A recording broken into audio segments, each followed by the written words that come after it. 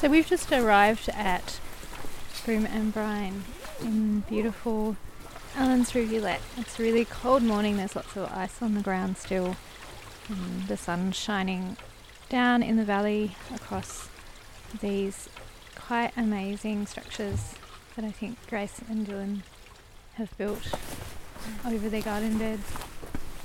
And Grace has just gone to get us a biscuit.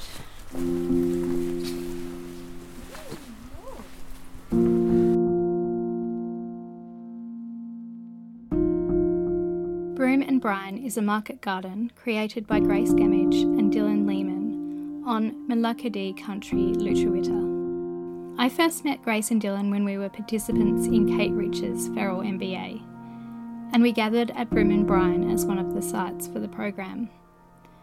I remember Grace talking about the garden as being an extension of art making rather than a separate commercial entity, and I was fascinated by this crossover of the practical, the conceptual and the ritual.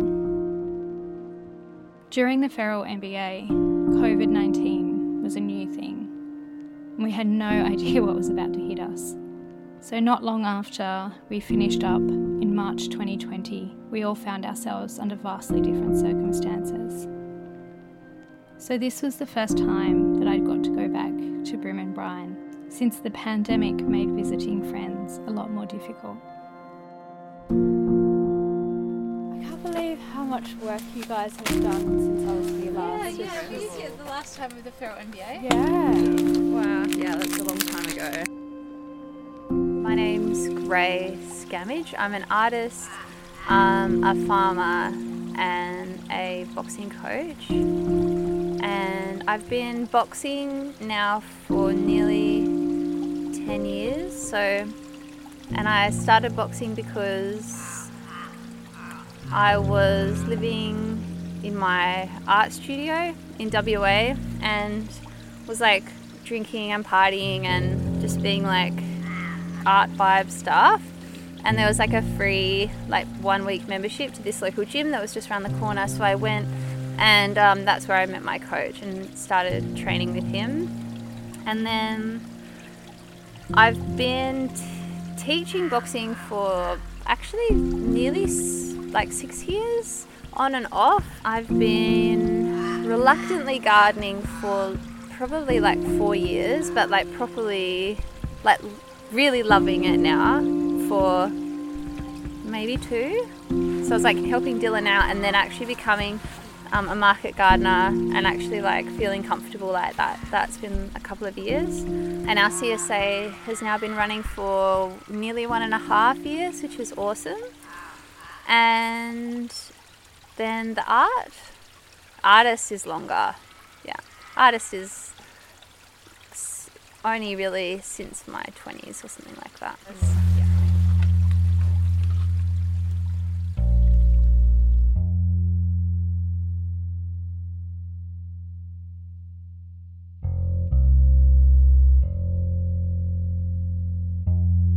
Earlier in 2022, Grace was an artist in Cat's Biogym exhibition, presented as part of Dark Mofo, curated by Lisa Campbell-Smith, and also featuring the work of Mary Magic. For the duration of the festival, Grace served up chronobiological cake, baked by Trouble Bakers, which included a mix of local produce and synthetic supplements. I tried what I think was a chocolate and beetroot cake. It was delicious, and slightly weird. What's that? This is Claytonia, which is a winter, some people call it winter purslane. Ah, yeah, it looks like purslane. Yeah, and it's it's delicious. What a nice little mat as well. Yeah, and that's what it looks like in I've seen photos of it wild in England, where it hasn't, it's actually native there, and it's insane, the blankets of them. In this episode, you'll hear us walking around the garden. We is Grace and CAT Communications Coordinator Nadia Rafai and me, And during this walk, Grace shared her knowledge and joy of vegetable growing with us, while we munched on leaves and got excited about textures. It's called Herbastella, like that's the Italian name for them. You can, Oh, I'll take one. Thank you. but you can either eat it. Oh, it's yummy. Yeah. It's to me it's super like, the texture is a bit similar to spinach. And Yeah. Yeah.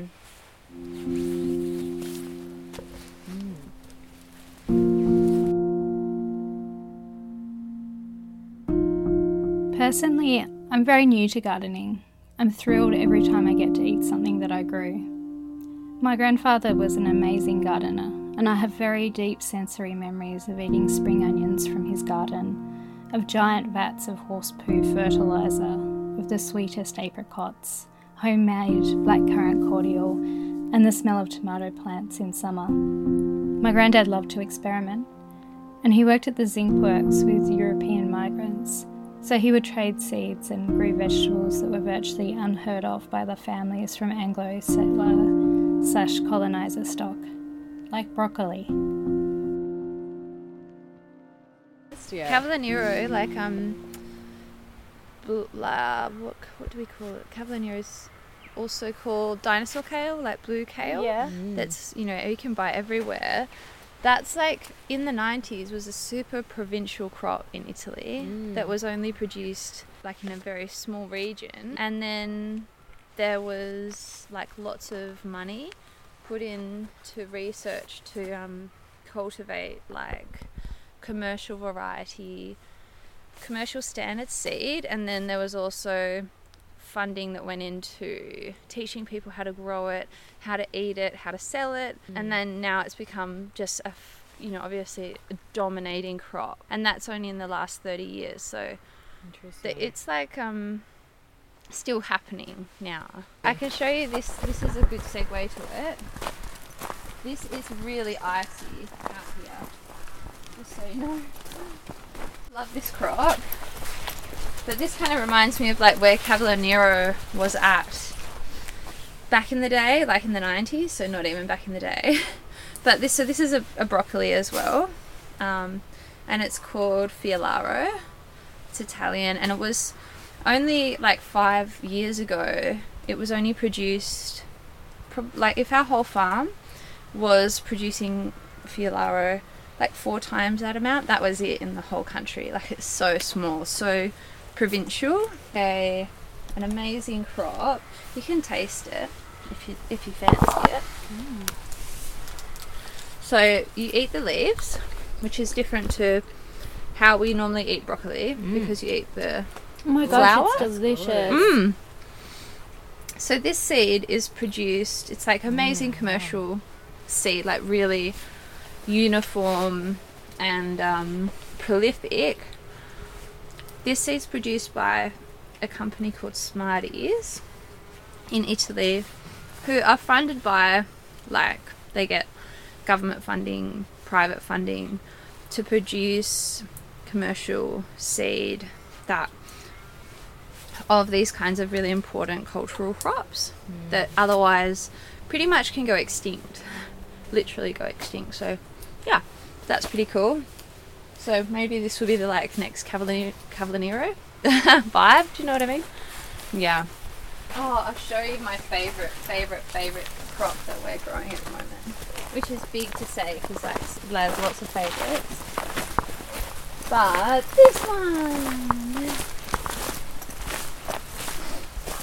this is like a northern Chinese mustard that this is like it's like a trial pretty much, but they're starting to bulb, like see they're crazy beautiful stems, so that gets pickled. Oh wow. Yeah, they're beautiful. It's pretty cool. I'm really excited about that. Tsatsai. I'm pretty sure that's the name, one of the names of it.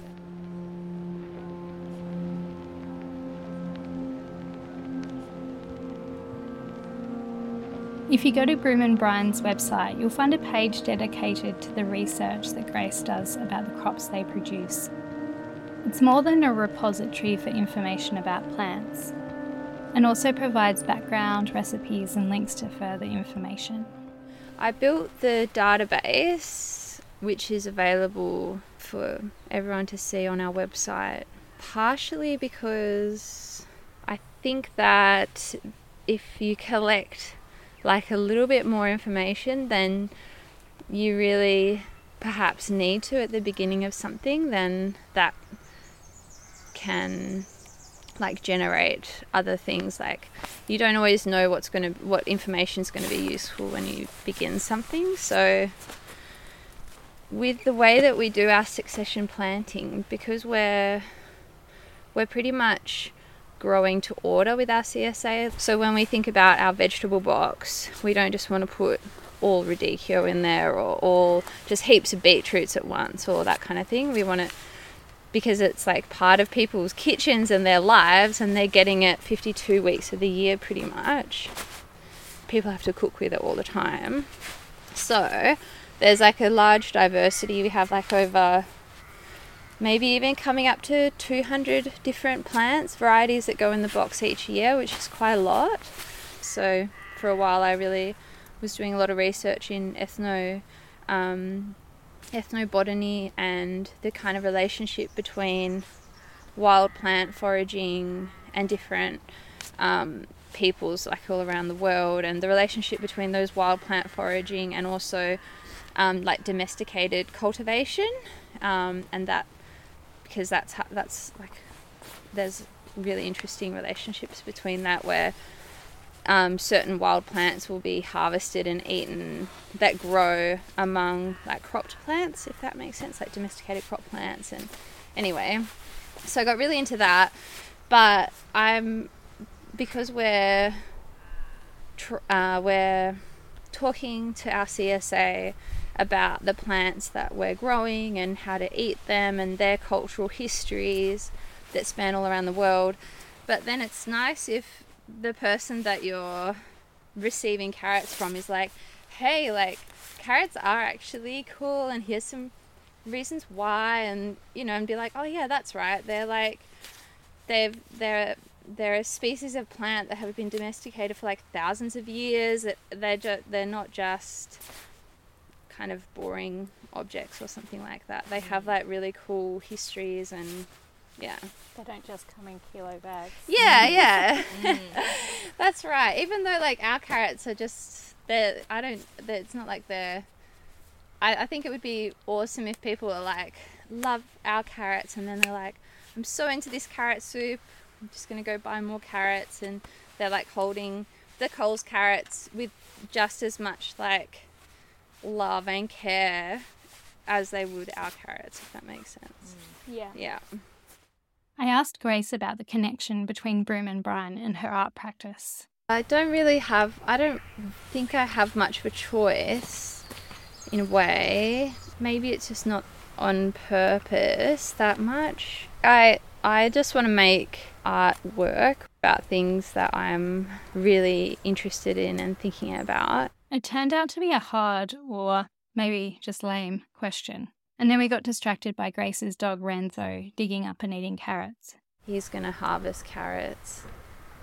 He loves carrots and daikon. No, we don't feed him dog food. He just gets vegetables. Yeah. Why are you laughing at me? Oh. I've just got my carrot.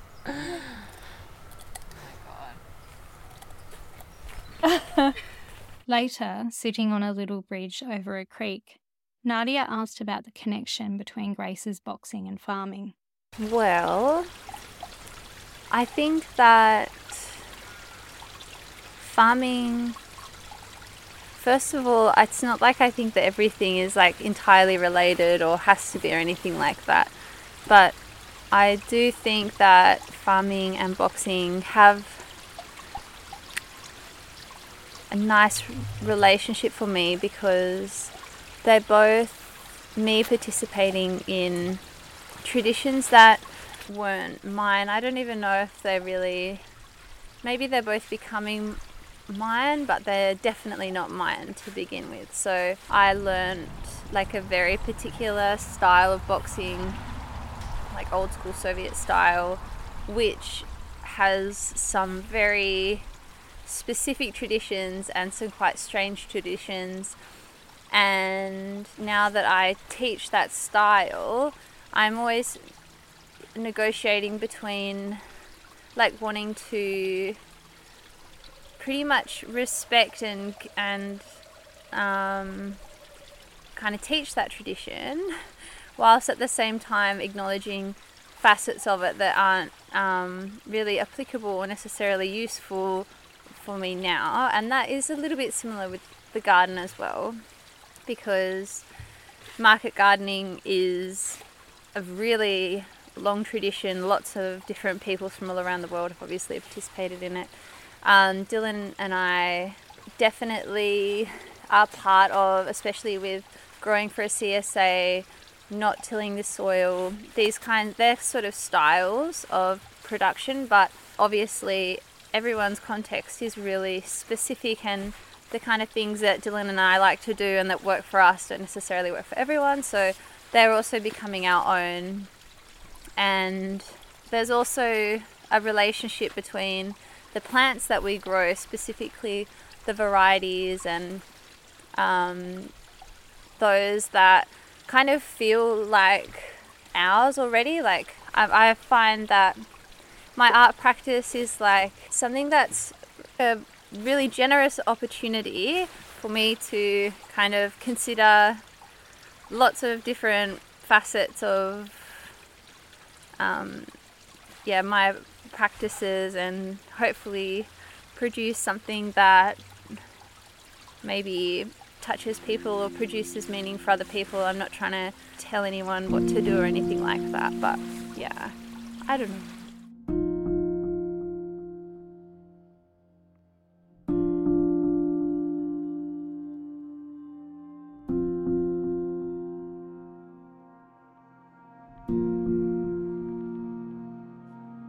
Dylan is like a really amazing market gardener, and he has his knowledge, so we sort of have different sets of knowledge, and so his knowledge is, he has a lot of knowledge around systems of market gardening, and my knowledge is more into the history of the plants, and how they're prepared, and who they migrated with, and how they became feral or endemic in other places, or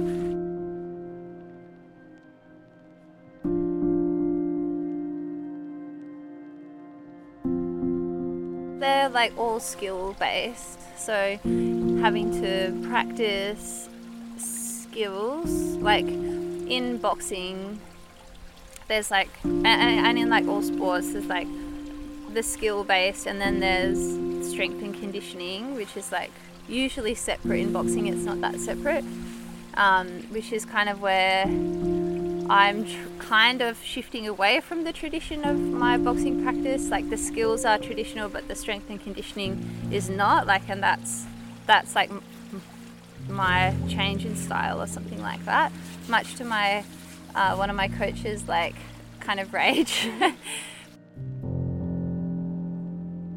They are similar in that if you don't do them, then like if you don't plant every week, then it's pretty difficult to have vegetables available to eat all the time and to harvest all the time. I think it's the same maybe with an art practice, I'm not really sure.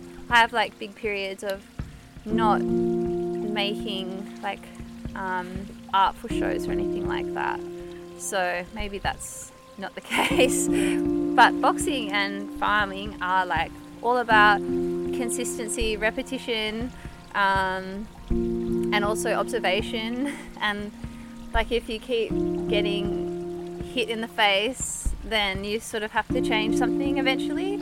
It's like, I don't want to say lucky, like I don't mean that. I mean like making work is just like making artwork, I mean, is like a really amazing opportunity, but I still feel the same way about like people eating vegetables that we grow. Like I still am like, what? Like, it's just really special to me. So that's actually where they all align. Like I feel the same way. Like last night I took my boxing class and teaching people, and I always walk away from that just like it's really special to me or something, and that's how I feel about producing work as well, and delivering, and knowing that all of the members in our CSA are cooking with our vegetables like every week is almost like makes me like, yeah, it's just amazing. It's beautiful. It's very special to me. So there's one more thing I want to include in this episode because it's super interesting, and it's about spinach. Spinach. I love it, and this is 100% true. The reason why I love talking about spinach is because so often, because Dylan and I grow a wide diversity of plants, and which is awesome, and I love doing that. Like, I love growing Herba Stella and wild rocket next to something like spinach, but people often assume that I'm like a kind of, I don't know, that I'm like a sort of purist when it comes to seed.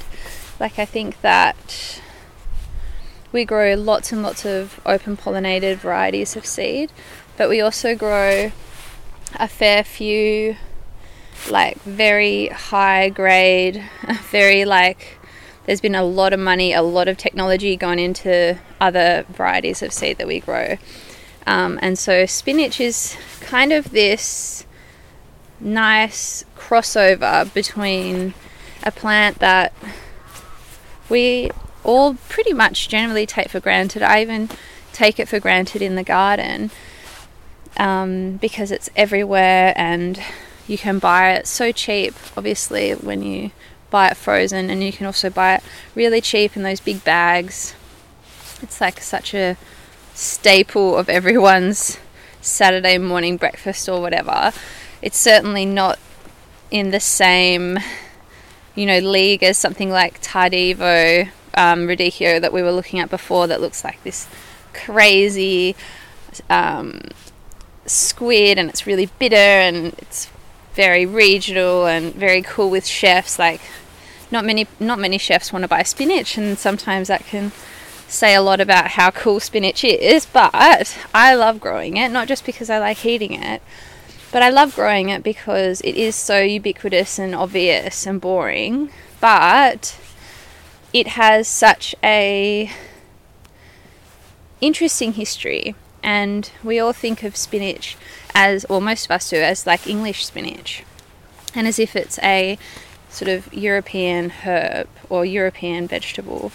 And it's not. It was domesticated by the peoples of the Persian Empire, but in Iran, thousands of years ago, over 2,000 years ago. So it's a very old vegetable by our standards or whatever, and it was only introduced into Europe like a few hundred years ago, maybe 500 years ago, by Arab peoples on the Spanish Peninsula, if that makes sense. So that's also really interesting, like that relationship, even though we all think of it as super Euro. So that's really interesting. And it was also, it was domesticated in Iran, and perhaps 1,000 years ago as well, it ended up in China and was domesticated in China, and they have very different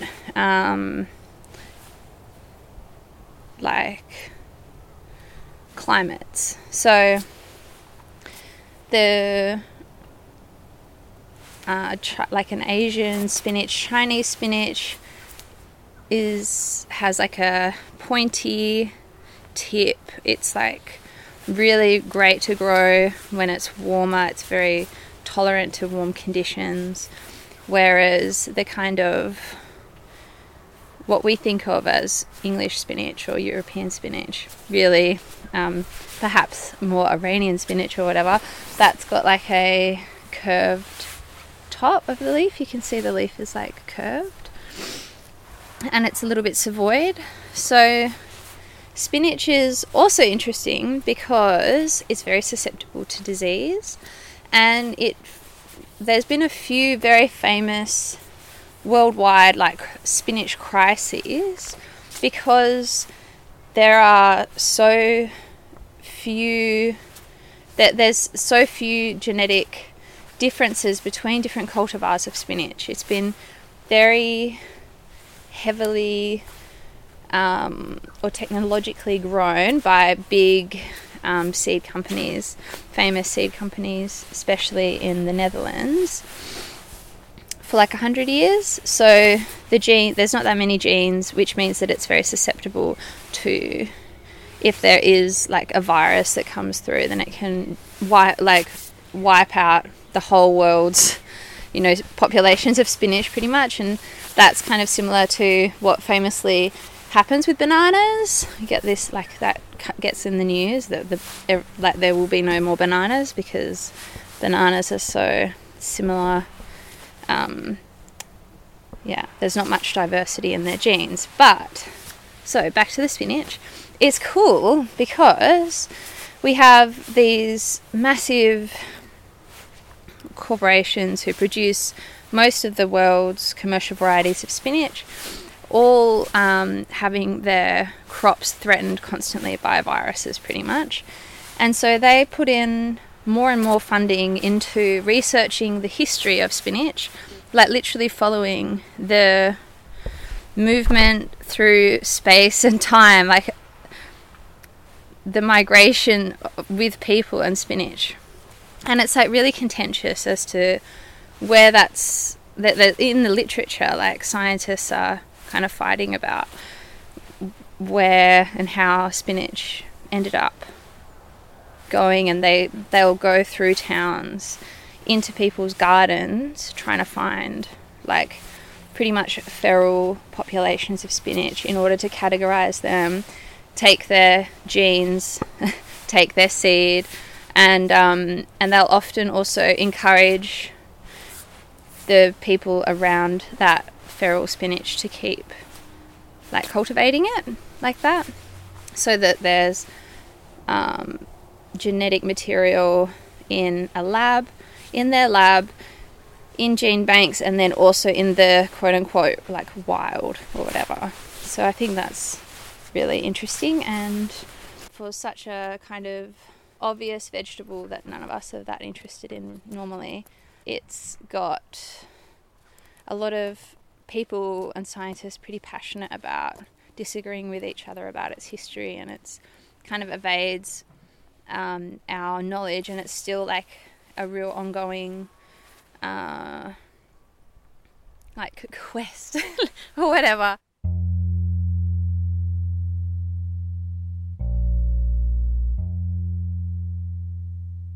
Thank you for joining us on this kind of meandering episode of What Are You Looking At? You heard Grace Gamage talking about vegetables, boxing and art. I'm podcast producer Pip Stafford, and I'd like to thank Grace, her partner Dylan, and Nadia for their assistance in creating this episode. This episode was produced, edited and mixed by me, Pip Stafford. Additional music from Blue Dot Sessions. Past episodes of this podcast can be found at contemporaryarttasmania.org/podcast, or, of course, on your favourite podcast app. You can find us and rate us on Apple Podcasts if you'd like, or send me an email and tell me what you think. pip@contemporaryart.org.au.